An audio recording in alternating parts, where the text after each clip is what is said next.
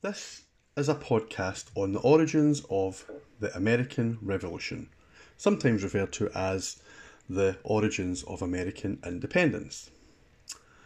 Why did the 13 colonies on the eastern seaboard of North America that were part of the British Empire for most of the 18th and 17th centuries decide that their interests would be better served as a collective independent nation in 1776? By now you should have completed the America at Mid-Century reading and quiz in Chapter 1 of the American Revolution online book. Were there any underlying problems for the Americans at mid-century? At the end of the 7 Years' War between the British Empire and the French, some colonists hoped to take advantage of the new territories in the western part of the continent ceded to Britain by France. This would relieve some of the pressures on pre-existing colonies, with the population of the American colonies ever increasing due to immigration. Fearing potential conflict with Native American tribes in the interior of the country, Britain forbade Americans and American colonies from westward expansion, much to the annoyance of colonists.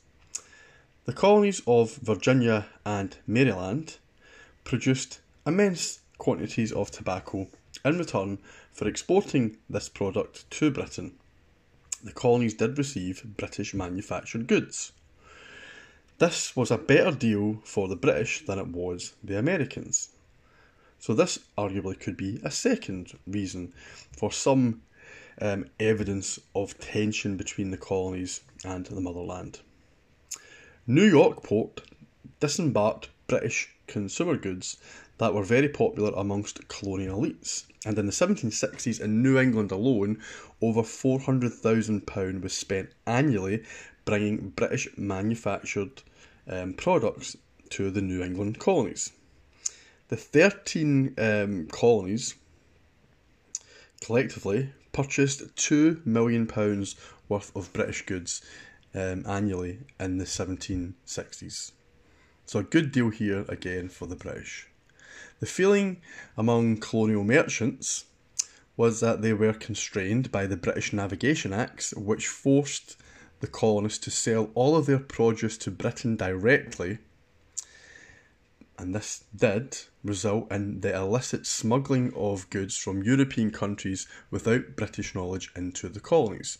So if the Americans felt that they didn't want to go through the legal channels that the Navigation Acts demanded, they would basically try and circumvent this by trading illegally. This would obviously save them money, and they could make more profit from directly trading with a European country. So, the exportation of goods from the colonies to places like France or the Netherlands would cut out the British middleman, and that therefore could have led to higher profits when it came to trading things like tobacco, which the British took from the colonies and eventually sold on to the French or Dutch anyway. The British issued a number of laws. This is a third factor that may have caused tension. The British issued a number of laws that restricted the trade of American-produced goods. And this can be seen in the Woolen Act of 1699, the Hat Act of 1732, and the Iron Act of 1750. Because of the trading relationships between Britain and the colonies, the most populous places in the colonies were the seaports, where merchants, where dock workers, where artisans, where tavern owners, where government officials, and where the British officials and British troops would all be located. As a result of the kind of diverse population living within these seaports, there was the potential for anti-British sentiment to occur in places like Boston or New York, because this is where some of the colonists really felt the pressures of kind of British government and British interference. So, governors of colonies would often find themselves at odds with the colonial legislators, which again were often based in seaports, who accused governors of certain, or on certain occasions, of behaving in ways that were not necessarily or beneficial to the American people. And therefore some governors were accused of acting in a tyrannical way. So again, during this pre-1763 period, there were tensions that existed within the colonies in regards to the relationship between the motherland, Britain, and the 13 colonies. Now, whether or not these factors are enough to kind of lay the foundations for independence is something that we will have to try and determine. It should be noted, however, that pretty much all Americans in the 1760s regarded themselves as British. They might complain about the Navigation Acts, but they had a guarantee of markets for their produce. They might have complained about tyrannical governors, but Americans were some of the freest people on earth at this point in history. So before we begin to examine events post-1763, we need to introduce American Revolution historiography. So what have historians said about the reasons for the desire for American independence? If you decide to answer an essay question on this topic, you will need to read the works of historian Bernard Bailyn and the historian Howard Zinn. Bailyn argues, this is a very brief summation, Bailyn argues that Americans sought independence because their liberties and freedoms had been threatened on numerous occasions in the 1760s and 1770s. So in order to maintain their freedom and their kind of attempts over the years to ensure that they govern themselves, to make it clear that they wanted to maintain and continue to govern themselves, then they decide that the only way they can achieve that is to declare independence, because post-1763 there is more and more British interference in American colonial affairs. So that is the view of Bailyn. Zinn, however, argues that American elites drove the campaign for independence because they wanted full control of the American economy. So there's maybe a shift away from the idea of liberty and freedom and governance, and what Zinn is saying is it was about controlling the very lucrative trade that the colonies had built up over the years. So during the period when you start to kind of think about this essay, and if you're going to write about this essay, you will have to complete online My City activities where you will learn all about these different historians, and you'll find much more detail on Zinn's views and much more detail on Bailyn's views. During the 7 Years' War against the French, the 13 American colonies played a crucial role in ensuring a British victory. Why then, only 13 years later, were the colonies at war with Britain, having decided that they wanted to go it alone as an independent nation? Up until 1763, the British had adopted a method of colonial governance that Benjamin Franklin referred to as benign neglect. What did this approach entail?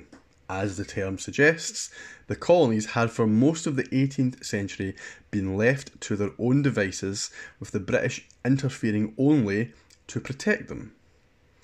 So this was a good deal for the colonies. They were governing themselves, but they had this larger protection, if you like, from the British Army or from the British Navy. And many of these, or most of these Americans were proud to be British because they had what they believed to be the best of the British values. They were Protestant, they had a democratic system in place rather than an aristocratic system which you got in some continental European countries. So that was the benign neglect that had allowed, for most part, the relationship between Britain and the colonies to flourish in some respects. So what happens? Well, this changes after the victory in the 7 Years' War in 1763, and the main reason for this change in British, methods of managing the colonies is because of the cost of colonial administration had risen dramatically with the cost of the war with France. This cost of the war eventually hit £60 million, and the administration of the colonies was working out as something like £350,000 per year. So British government were paying a lot of money to keep the colonies and to protect the colonies. The British believed that it was only fair that the colonies paid their share of the financial burden. To address the economic shortfall, the British passed in 1764 the Sugar Act to raise money from the colonies that could pay for the expenses of British colonial administrators, and more administrators had arrived in the colonies with the 7 Years' War. When this became knowledge, Sam Adams, a Boston radical, a key figure in the American Revolution, a founding father who maybe doesn't get the credit some of the other founding fathers get, Sam Adams made known his fears to the Massachusetts legislator, as well as to the public via newspapers, the Boston Newsletter and the New England Chronicle. He makes clear his real concerns about the purpose of this sugar tax. It was there to raise a revenue for British officials. Now, on my city, there are a collection of sources and a Word document that you should now access, and I would like you to read source 1. And this first source is a letter from Samuel Adams. And Adams' main concern, if you pause and have a look at it, is that a tax on sugar could be the beginning of a tax on other aspects of colonial life. Adams regards himself as British, and thus therefore demands the same rights as Britons living in the motherland. So, I guess this raises a question: could Britain tax the colonies when the colonies had no representation in the British Parliament? It wasn't practical for the colonies to return MPs to the British Parliament. Distance obviously was too vast. Adams argued that only the Massachusetts legislature could tax the people of Massachusetts. For whatever reason, the Sugar Act did not necessarily arouse the consciousness of the colonists, did not lead to too much anger, did not lead to any violence. However, in 1765, the Stamp Act, another piece of British legislation that had the intention of raising a revenue, did. And the Stamp Act is often seen by historians as being the beginnings of the American desire for independence. Okay, let's just pause for a second here and kind of touch on who would be affected by this Stamp Act. Well, the argument that many historians who you'll see in the video clips on my city argue is that it affected all sections of society, from radicals to elites to landowners to farmers to sailors. All of these groups would be affected by this piece of British legislation. And even though these groups wouldn't normally have much in common, we see the beginnings of some type of common bond based around a kind of sense of anti-Britishness that begins with this Stamp Act in 1865. The Stamp Act was an act for granting and applying certain stamp duties in the British colonies and plantations in America towards, and this is the exact terms in the Stamp Act legislation, towards further defraying the expenses of defending, protecting and securing the colonies. The video clip in Activity 4 of Chapter 2, American Revolution online book, provides an excellent summary of the American response to the Stamp Act. And you should definitely watch this. These disparate groups that I mentioned kind of were forced to come together to ensure that the Stamp Act would not be upheld. So that meant the most unruly elements within Boston and the most wealthy elements within Boston. Why? What could convince rope makers that they should side with lawyers? And what would convince lawyers that they had something in common with merchants? And merchants, what would they have in common with tavern owners? Was it simply a feeling that the British were unfairly treating each colony? Was there a sense that it was not the taxes that were the issue, but it was the power that the British believed that they had over the colonies to impose the stamp tax? Thomas Hutchinson, who would later on become the governor of Massachusetts at the height of the independence crisis, did not believe that the 13 colonies had enough in common to come together.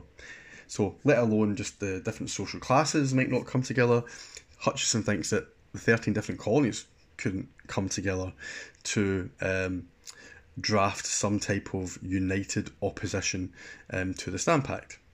Now, he was correct in some respects, because all 13 didn't come together, but 9 did. 9 of the 13 colonies did meet at a Stamp Act Congress that took place in New York City. And again, Sam Adams was critical to this taking place. So grievances were listed at this Stamp Act Congress. They were sent to Parliament, and the Stamp Act was eventually repealed in 1766. Had the British, to some extent, learned that it was unwise to tax the colonies? And maybe was it possible that now things could return back to some type of normality, especially as the crowds during the Stamp Act crisis made very clear what they thought was the main issue, and that really was their slogan during the crisis, which was no taxation without representation. Would the British accept that without representation, taxation could not take place in the colonies? Only the colonial legislators could make that decision to impose taxes. Now,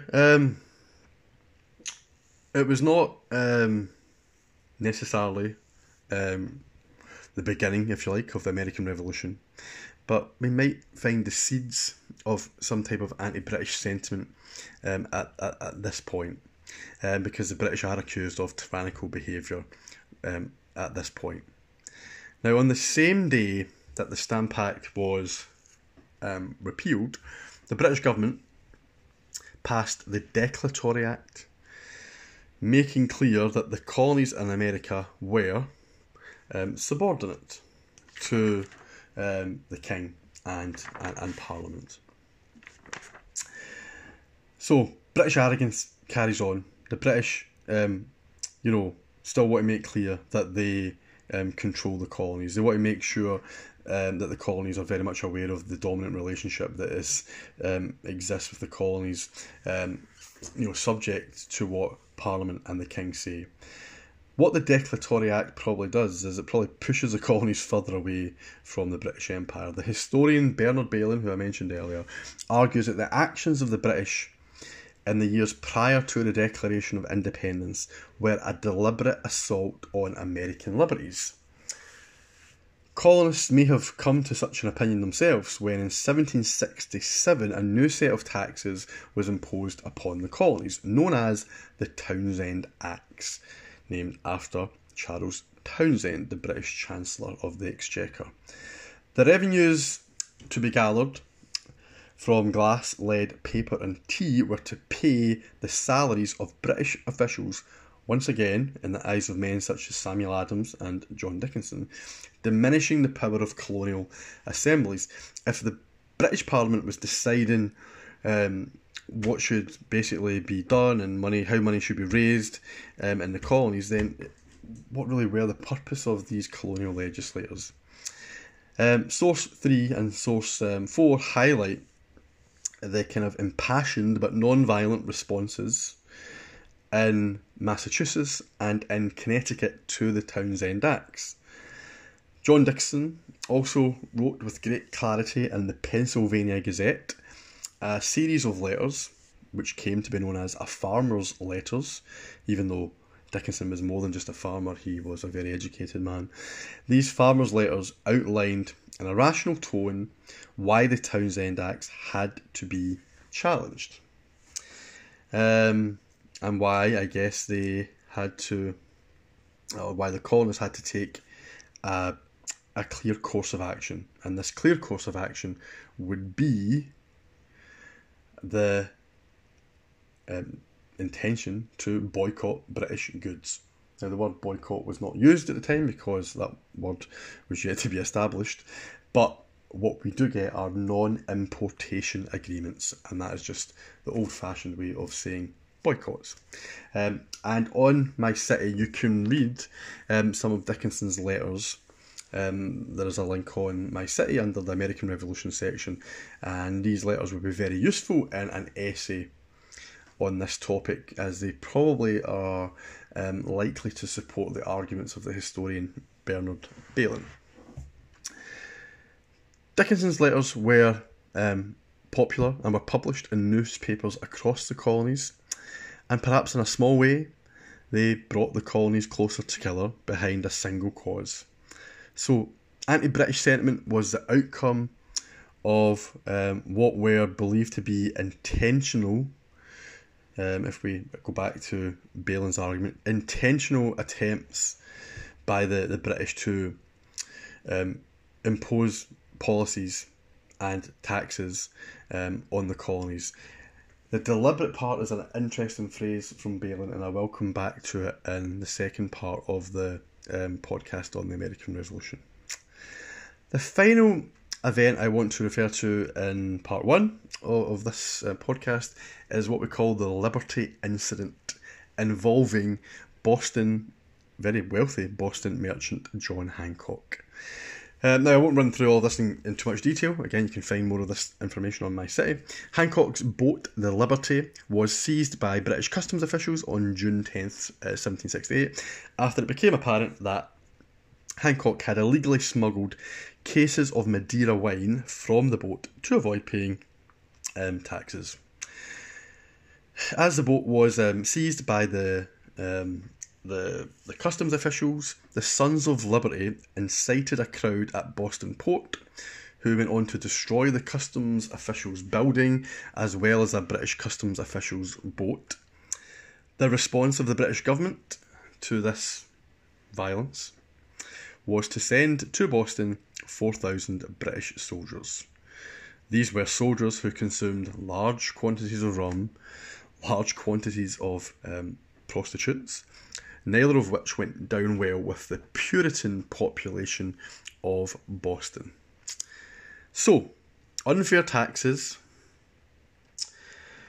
the increase in British officials within the colonies, threats to colonial democracy with colonial legislators being bypassed, and now a standing army in Boston. Would the relationship between Britain and the colonies improve in the 1770s? Was there in the 1760s any evidence to suggest that the colonies would favour independence? We will continue this story in part 2. But for now, thank you.